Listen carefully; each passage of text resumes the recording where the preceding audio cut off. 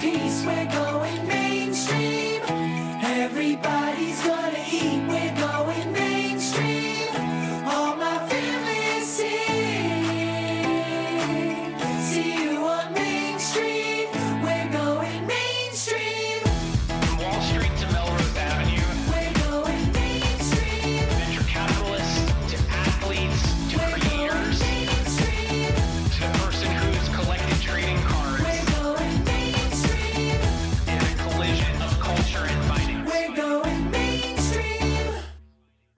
Alicia, welcome to the Alt Goes Mainstream podcast. Thanks. I'm happy to be here. Pleasure to have you on. I think you'll provide a fascinating perspective given that you cover much of the developments going on in the alts world from the institutional investor perspective at II. Would love to, before we dive into that, hear a bit about your background and what you focus on at II and what excites you so much about the alt space. I have been with Institutional Investor for about 5 years now. I mainly cover asset owners these days. In addition to writing for our website, I write a newsletter called The Essential Allocator. Prior to getting into this, I was covering M&A, so a totally different world. Especially from the asset owner side, I think it's an interesting time to be writing about these people, how they're making decisions about investing. Even in the past couple of weeks and months, just with the changing market conditions, it's an interesting time to be an investor and an interesting time to be covering it. I think that's a great jumping off point here, and it's a question that's probably top of people's mind, is the fact that there's a lot of market volatility. Who knows what's going to happen with rising interest rates, inflation, geopolitical risk. How have you seen that sentiment change, or what are institutional investors and allocators thinking in today's current market environment? Because that may impact future LP commitments or future direct investment commitments. I see a real change maybe in the past month in terms of the way asset owners and investors are talking about what they're doing. With inflation, with raising interest rates, with geopolitical risk back in the market for the first time in who knows how long, they're rethinking where they'll be putting the capital to work. I had one investor say to me, there really aren't many places to hide right now. It's hard to figure out what a good next move is, especially when there's so much uncertainty with how the Russia-Ukraine conflict is going to play out. I've heard quite a bit. I think energy and oil is one place where these folks are reconsidering what they're doing. There's a rethinking there in terms of how they're going to tap back into the energy market if they are. Interesting. So do you think that some of these longer term trends like ESG and the way that investors are thinking about things potentially a little differently, is that impacting how they might in the future think about something like investing into energy markets or oil, but they also have short term goals they need to meet from investors too? How are you seeing investors balance those two things? I think it's really tough. I talk with a lot of very long-term investors. They are able to say in a couple of years, maybe we will have made an energy shift, but we're not there yet. And you need to make money now too, especially to appease your board, that sort of thing. There's a real struggle there, and I think they're trying to figure out what that might look like, but there isn't a clear answer yet. One interesting theme that we've seen in the world of alts is really around the idea of funds thinking about new products or different ways to play in this market where private markets tend to last longer effectively. Private companies are staying private longer. Median time for a company to go public in the tech world is now about 12 years. In 1999, it was 4 years. You wrote an article back in January about GPs creating continuation fund or GP secondaries. What's your thought on that? And what were some of the things you learned from both the GP and the LP side when exploring that world? Because it's a world we have to live in now as private companies stay private longer. But what are some of the positives and what are some of the downsides to that whole aspect of the market? That's a great question. If a privately held company is doing well, you want to hold on to that as an investment because you'll continue making returns. So there's an incentive there for both the GP and the LP. That being said, the creation of these continuation funds, LPs are having to make really quick decisions on whether or not to continue with a fund. And that's hard to do, especially when these LPs are often understaffed. They don't have all of the resources to make a decision in the week. And then you need to make sure fee alignment is there. And that's another complexity that adds to the situation.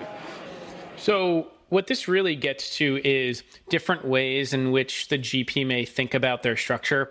Talked about this with some other guests today, since this was a really hot topic, which is the blending of public and private markets. We've seen this manifest itself in the way that Sequoia has now more recently structured its venture fund, where they have private markets funds, but then they've also actually created a holding company that effectively enables them to hold companies into public markets where they still may have strong conviction on the business, be able to realize returns, and their LPs are okay with that.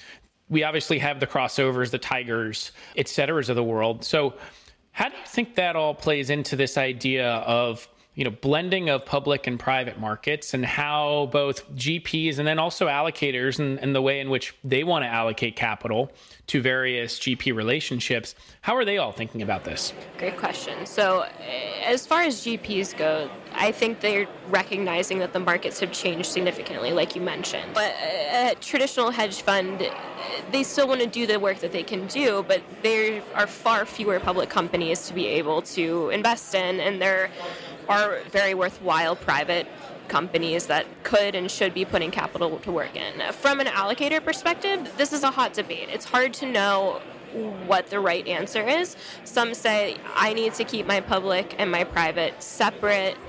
I need to have those in different buckets of my asset allocation, that sort of thing. Others say it doesn't really matter, whatever. As long as I'm getting value, I don't really care what the category is. Interesting. I mean, I think this also speaks to another trend which has been talked about a lot today, which is the death of the 60-40 portfolio. The idea that the portfolio of the future is going to look a lot different than it did in the past, where there's obviously this difference in the way in which people look at public and private markets. There's a difference in the way people look at returns and risk exposures. So from the conversations you've had, and I think you wrote an article about this yesterday, actually, and talking to Kaya and others, what's your take on the portfolio of the future, and how do you think portfolio will look going forward? I think a lot more privates, a lot more alternatives, as Kaya's recognized. What Mark had to say about the beta continuum and treating even something like a crypto index as beta was really interesting, and I think that change in the way of viewing the portfolio will be pretty effective for investors who want both passive exposure and to actively invest in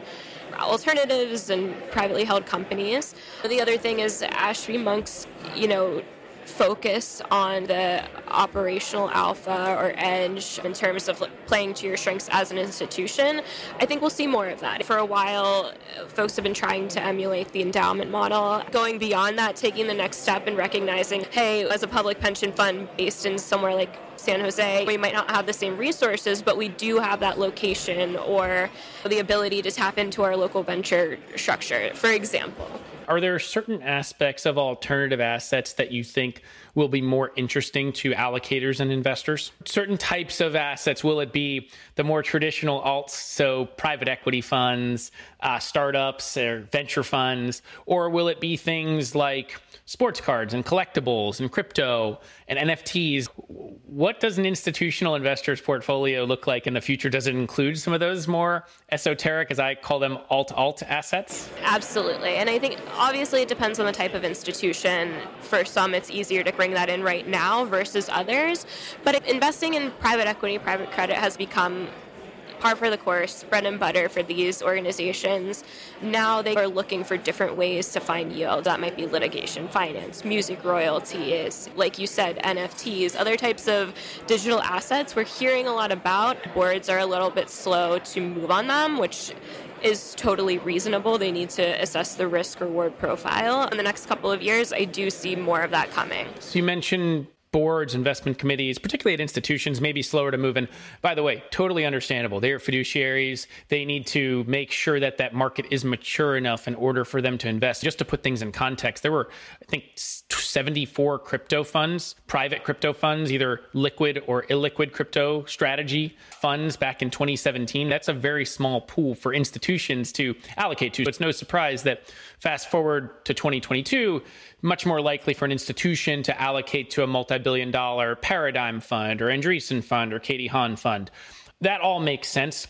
What do you think it's going to take from an educational perspective to continue to educate the institutional investor about the merits of some of these alternative assets or alternative assets? Probably the biggest thing is going to be time. They need to have some time to really see how this market performs, understand that it's really volatile, and accept that that small fraction of the portfolio is going to be in something that isn't just like a bond or something like that.